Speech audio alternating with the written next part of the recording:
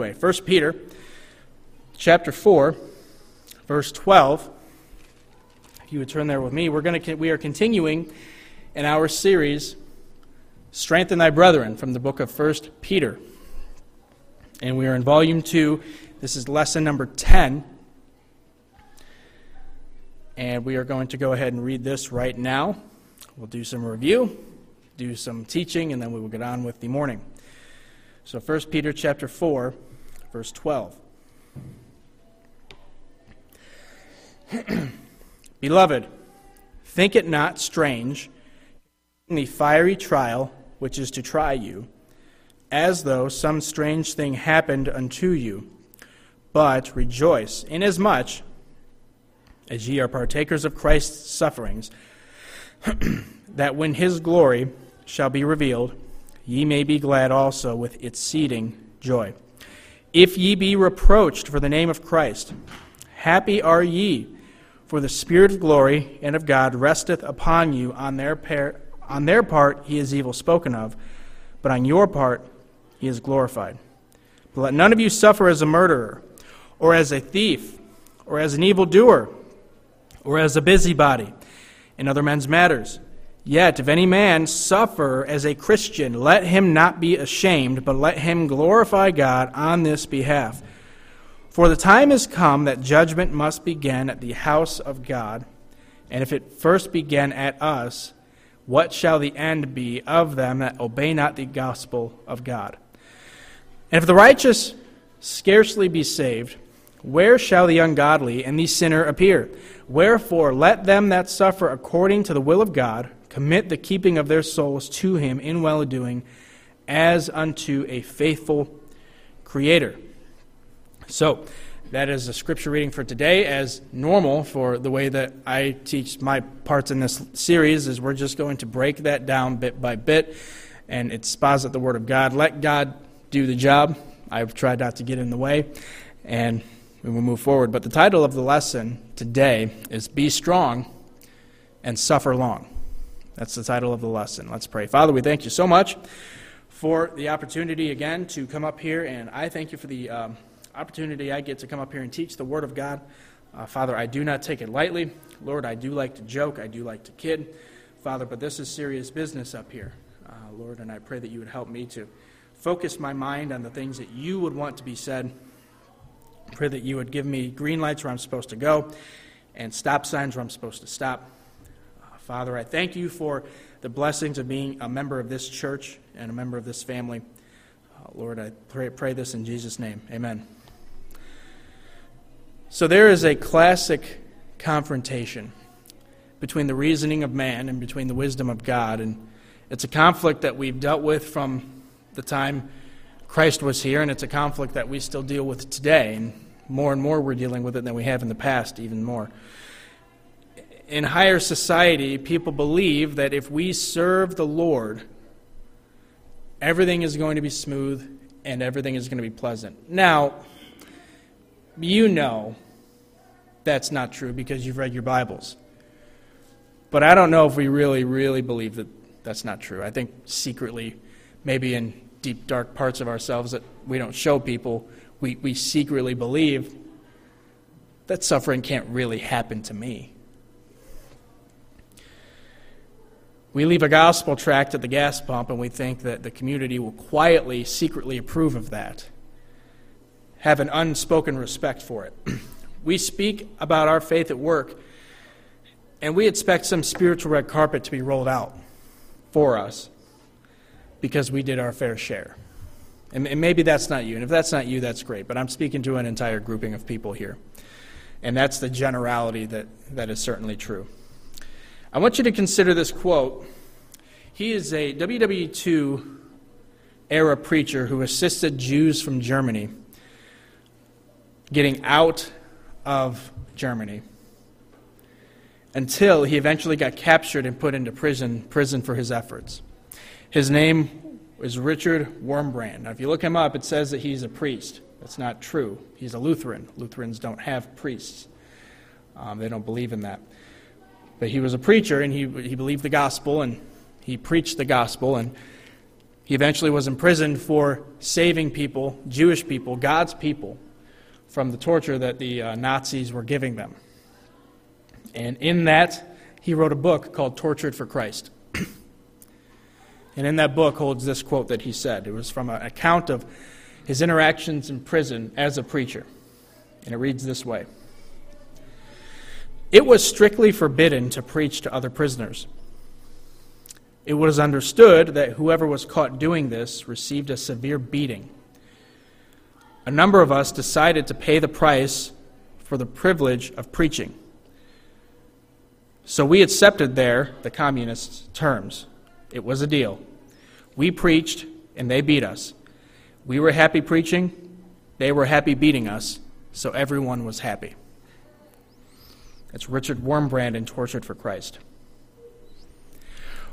We need to start thinking differently, friends. We are not above that level of suffering. In fact, let's start thinking this way. We are below that level of suffering. And here's why. We don't currently, as a, not you, individual, I don't know your setting specifically, everyone, I'm talking to the group. We don't currently qualify for those benefits that Mr. Wurmbrand got the privilege to experience. That level of suffering for Christ is a privilege. But it's a privilege that many of us think doesn't exist. Many of us think can't happen. Many of us think won't happen. And the ones that do understand it have fear and trepidation about it. The pattern that I'm referencing here, here's our usual pattern of thinking when we get saved. Here's our pattern of thinking. We live in sin, and that sin causes what? Suffering, right? So sin causes suffering. And we look at our lives, and we look at God, and many of us have gotten to the point in our lives at that point, prior to salvation, that we said, I don't want to suffer like this anymore. I want to get right. I'm going to start following the Lord. And we expect not to suffer anymore because we've gotten right with the Lord. Now that makes reasonable sense, and in some certain circumstances in your life that can be true. If you're suffering as an alcoholic and you drop the booze, you will stop suffering as an alcoholic to the extent that you've stopped. Make sense? But generally speaking, a lack of suffering is not the pattern that God has for us. And we need to understand that going in. Peter, in this book, was writing to people in a church that were going through a high level of suffering. A high level of suffering. For the sake of Christ, they were doing the work. They were living right. They were doing right. They were being right. But they were finding that this work God called them to brought pain and discomfort. And Peter explains to them that suffering, as a concept, is something that they should be experiencing. That it's a good thing. That it means that they're on the right track. Here's to summarize. That's a fairly long introduction. Let me summarize where we're going in one sentence to give some clarity here. I've laid groundwork. Let's talk about the direction we're going. We are Christians. And if we live out our faith, we are going to suffer for the name of Jesus. We should not see this as a surprise or an indication that we are failing. But it is something to rejoice about if you are suffering for Jesus. Now today we're going to look at this idea of suffering. And we're going to see how this idea of suffering applies to us. What is the proper interaction with suffering? So we're going to look at that today. We're going to look at it through the book of 1 Peter, chapter 4, verses 12 through 19. So let's start with the first things. Number one, let's go with me to verse 12. Chapter 4, verse 12. Beloved, think it not strange concerning the fiery trial which is to try you, as though some strange thing happened unto you. But rejoice, inasmuch as ye are partakers of Christ's sufferings, that when his glory shall be revealed, ye may be glad also with exceeding joy. So number one here, we have to see this. Interaction with suffering. Number one, what's the first thing? Number one, there is a certainty of suffering in your life. There is a certainty of suffering in your life. Go with me to 2 Timothy chapter 3. 2 Timothy chapter 3. 2 Timothy chapter 3. Verse 12. Yea, and all that will live godly in Christ Jesus shall what? Let's all say it together. They shall do what? Suffer persecution. There is a certainty of suffering in your life. Now, we might give mental assent to that. We might say that out of our mouths because the Bible says it. But let's take this opportunity to really drink that truth in deep and acknowledge that as a part of our lives, because that's what it is. There is a certainty in suffering. And that suffering that we have is a couple of things. Number one, that suffering is normal. For the Christian, suffering is normal. It's almost routine.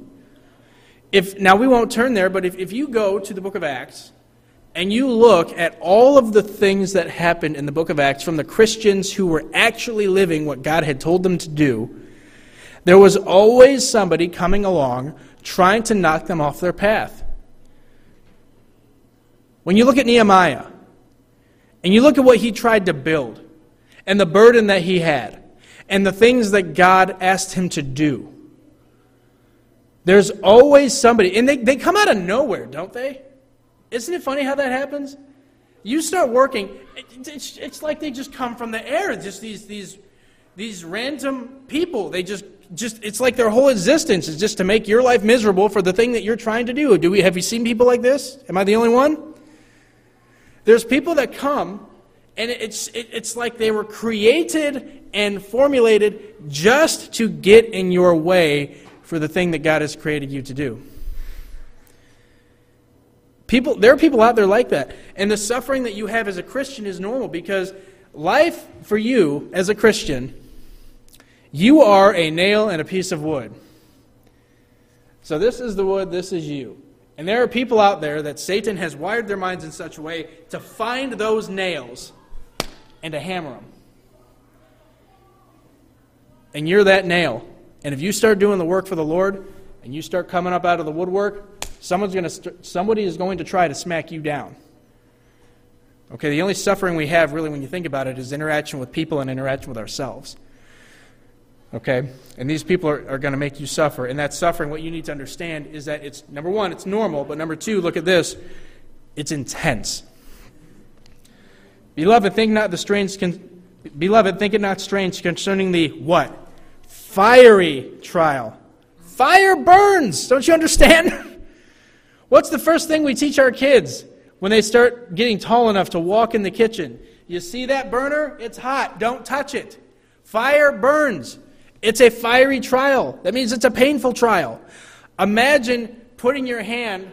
Who's done that as a child? You were a kid, and you put your hand on a hot burner. Who here has ever experienced a burn at all? Anyone? Yeah, it's so painful you can't even speak. Right? You can't even get it out. It hurts so bad. It's a fiery trial. That's the level of suffering that you are going to experience as a Christian if you are living the Christian life. And that suffering is intense. And guess what? It happens to you even when you're doing all the right things. Go with me to Job chapter 14. Job chapter 14.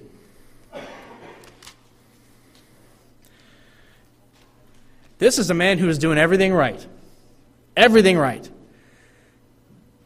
And look what he has to say. Job chapter 14. Job, how are you feeling today? Job chapter 14, verse 1. Man that is born of a woman is a few days and full of trouble. Boy, you got to be a good friend to stick around after somebody lays that on you first thing in the morning. He cometh forth like a flower and is cut down. He fleeth also as a shadow and continueth not. And dost thou open thine eyes upon such an one, and bringest me into the judgment with thee? Who can bring a clean thing out of an unclean? Not one. Seeing his days are determined, the number of his months are with thee. Thou hast appointed his bounds that he cannot pass.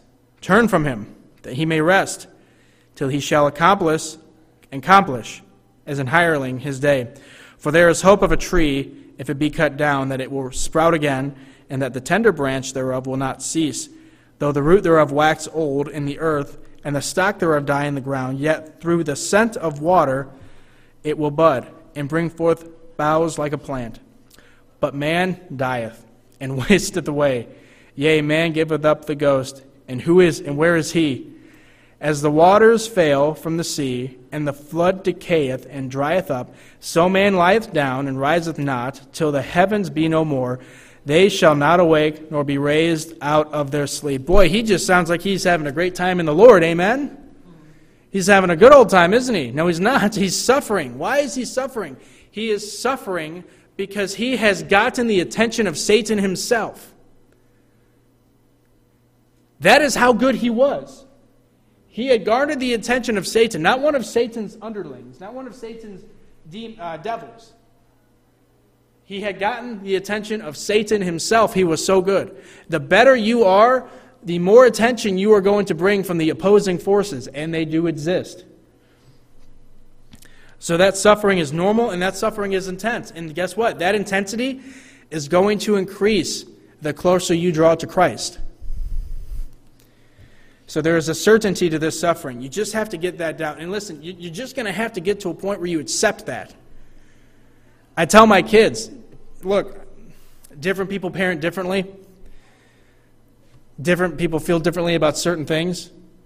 And I'm not always right about everything I say. In fact, I'm probably wrong more than I'm right.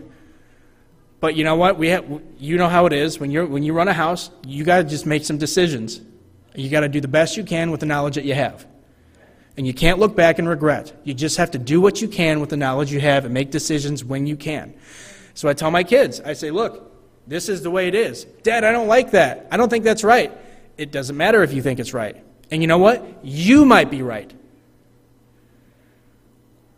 But this is the way it is. Because this is the way it has to be. Okay? And what I find with my children is that if I can get them to accept that this is just the way it is, they can live in that reality and have a much better attitude about what I'm asking them to do. And I fear that in our church, we are losing our ability to deal with this idea of suffering. Not because we're particularly a bad church. No, I believe we're a good church. I believe this is a good church. But as a people, I think we're losing the ability to suffer. And I think that largely has to do with the country that we live in. So we have to understand suffering is normal and the suffering is intense. And thirdly, it's going to increase the closer you draw to Christ. There's a certainty in this suffering. And there is a certainty in this suffering. But what is the root cause? What is the cause of suffering? At least in the context of this type of suffering. What is the cause? Go with me to verse 14. If ye be reproached for the name of Christ, happy are ye.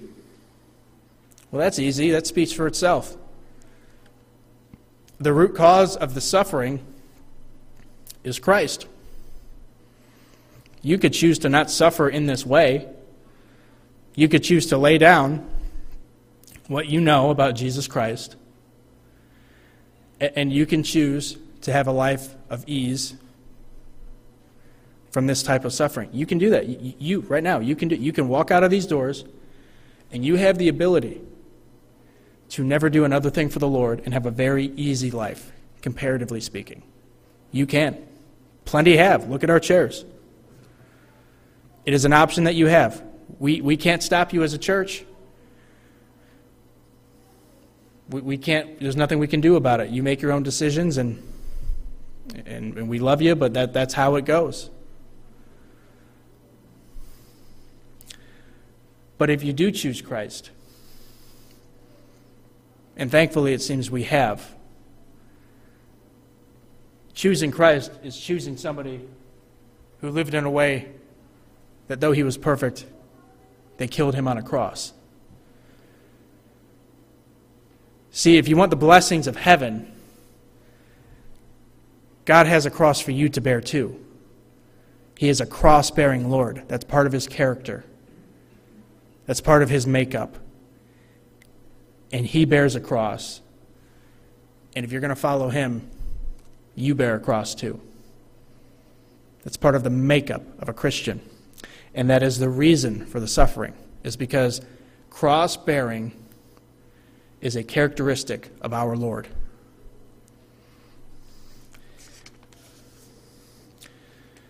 That is the first cause of suffering. Number one, it's Christian living. Number two, what's the second cause of suffering? Sinful living. You see, when we talk about this idea of suffering, I think one of the things that we need to understand is that suffering is going to happen to you one way or another in your life. I liken it this way. And I know I'm not the most physically fit individual. I'm aware of that. I'm trying to rectify that. But that's a process that takes time, okay? But having that be the case, it's the same as working out. When you go to the gym and you eat right and you give your body the proper amount of exercise, you know what you're doing when you go to the gym? You know what you're doing? You know what you're really doing when you go to the gym? You're suffering. You're dying, yes. You're dying. You're suffering. You are breaking down parts of your body so that they can be built back stronger. You are suffering. Why are you suffering in that way so that you don't have to suffer in this way? With hypertension, diabetes, inability to walk. Okay? You choose your suffering. And a lot of people choose sinful suffering. And it's a more passive kind of suffering. It's not as an aggressive kind of suffering, but it will kill you all the same. And that is a lead into our third point here. So number one, we looked at the certainty of suffering, that it's normal and intense. What is the cause of suffering? Christian living and sinful living. Those are the two causes of suffering.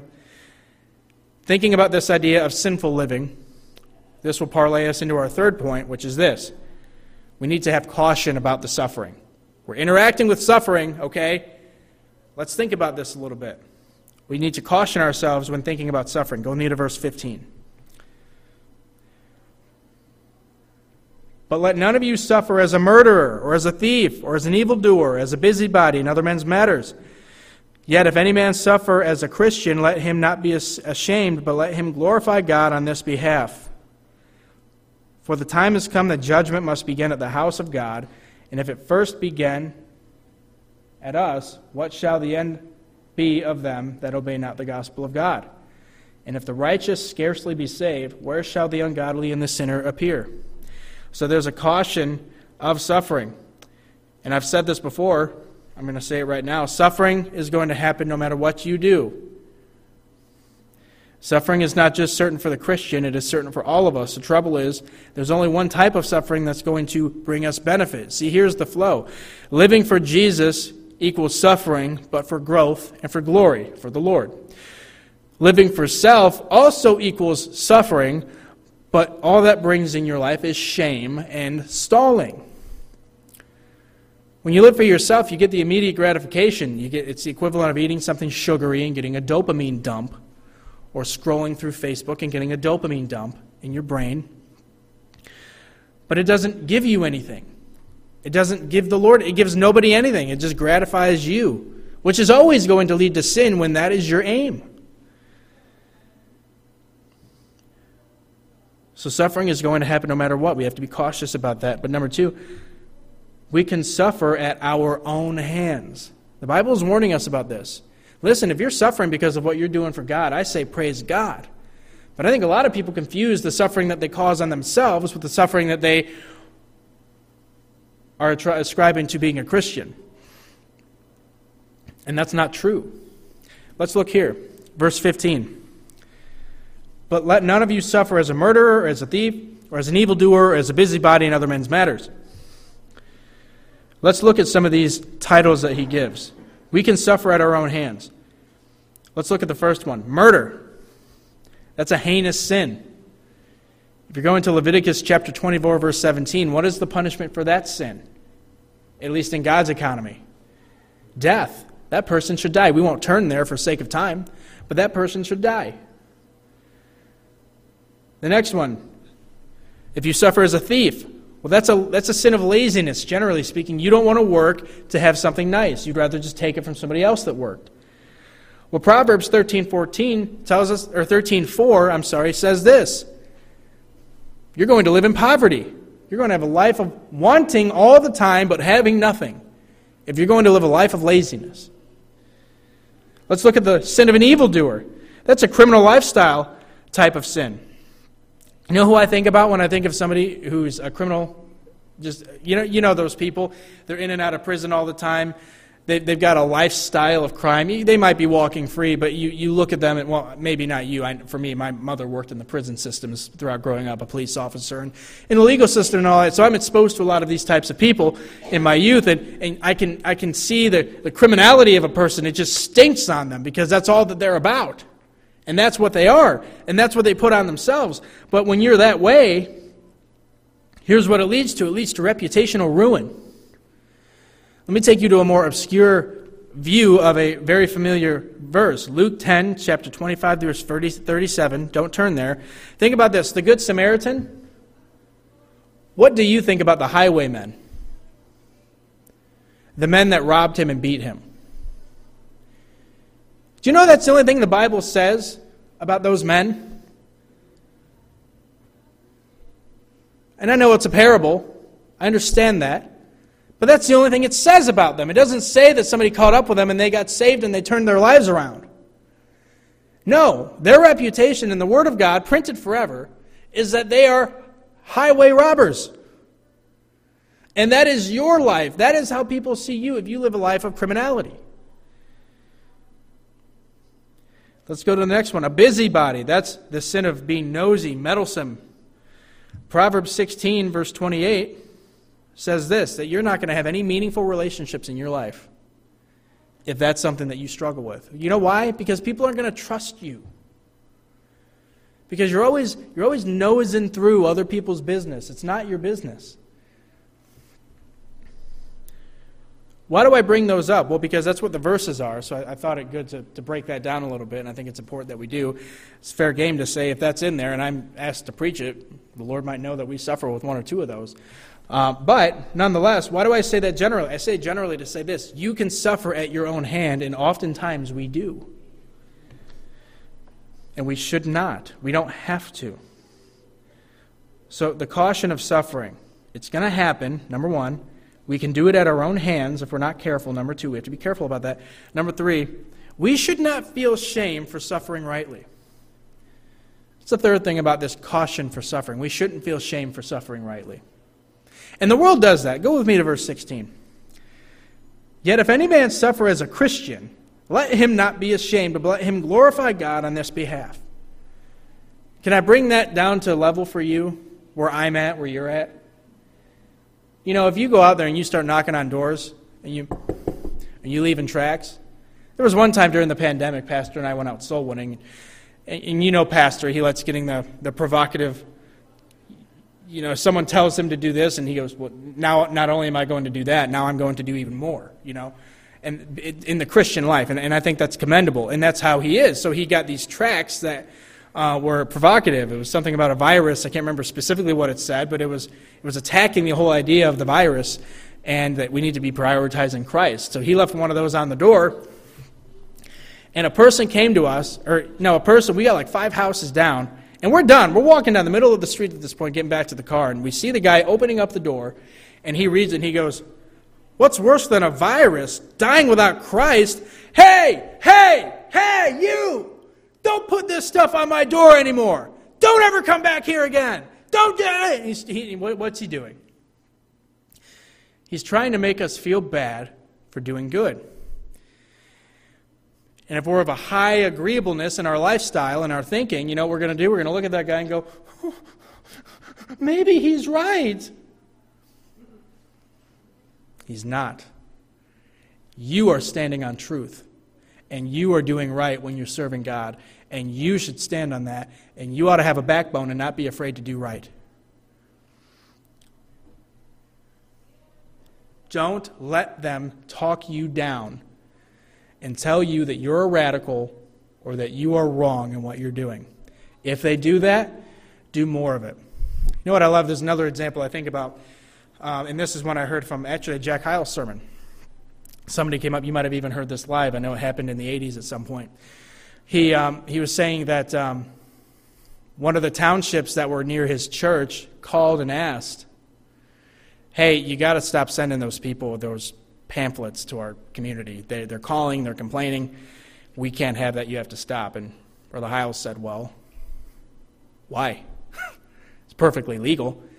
He said, well, you have to stop. Well, no, we're not going to stop. Well, you're going to stop. No, we're not going to stop. In fact, if you keep pestering me about this, I'm going to send 3,000 people to that community, and we're really going to get after it if you keep bugging me about this. Let it go. Let us serve the Lord. And you know what? That guy just kind of died down. And that's what you need to do. If somebody gets in your face and tries to tell you you're wrong, stand up for yourself. Stand up for the Lord. You're doing right. Be confident in it.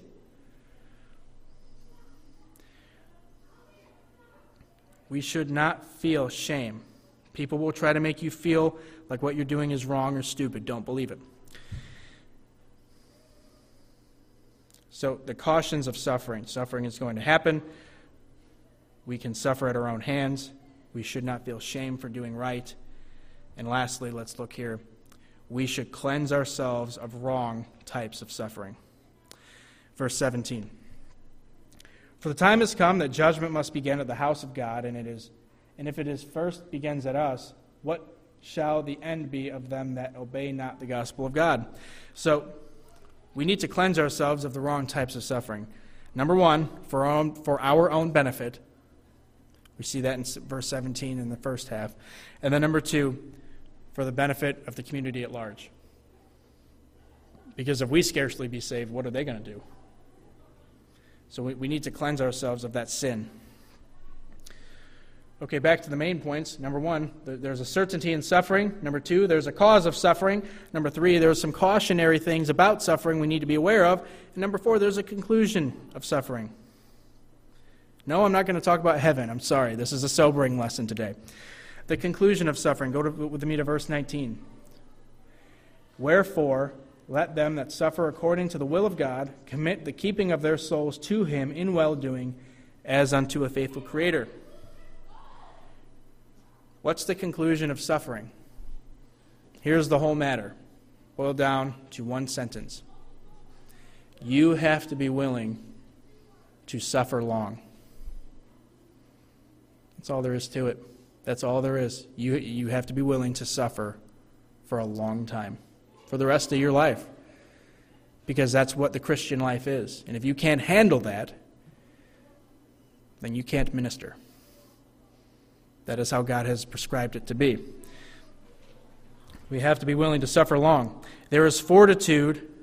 This fortitude that we need, it is a fruit of the Spirit. If you go to Galatians 5:22, one of the fruits, or the fruit of the Spirit, is long-suffering. And then when you look at 2 Timothy chapter 3, verse 10, you see that when Timothy is talking about himself, one of the things that he is most happy with, or that he is able to present to them as a qualification for what he is doing, is that he is long-suffering. He has an ability to have fortitude and to suffer long. And we need to have that as well. We are Christians. If we live out our faith, we will suffer for the name of Jesus. We should not see this as a surprise or an indication that we're failing, but as something to rejoice about. Suffering for Jesus is a necessary part of the building process of the Christian. Without the pain of suffering, we'll never experience the growth we need to get to the next level to do what God wants us to do. It's a part of our lives. It's a part of the process. The question is, are you willing to suffer for Christ? Let's pray. Father, we thank you.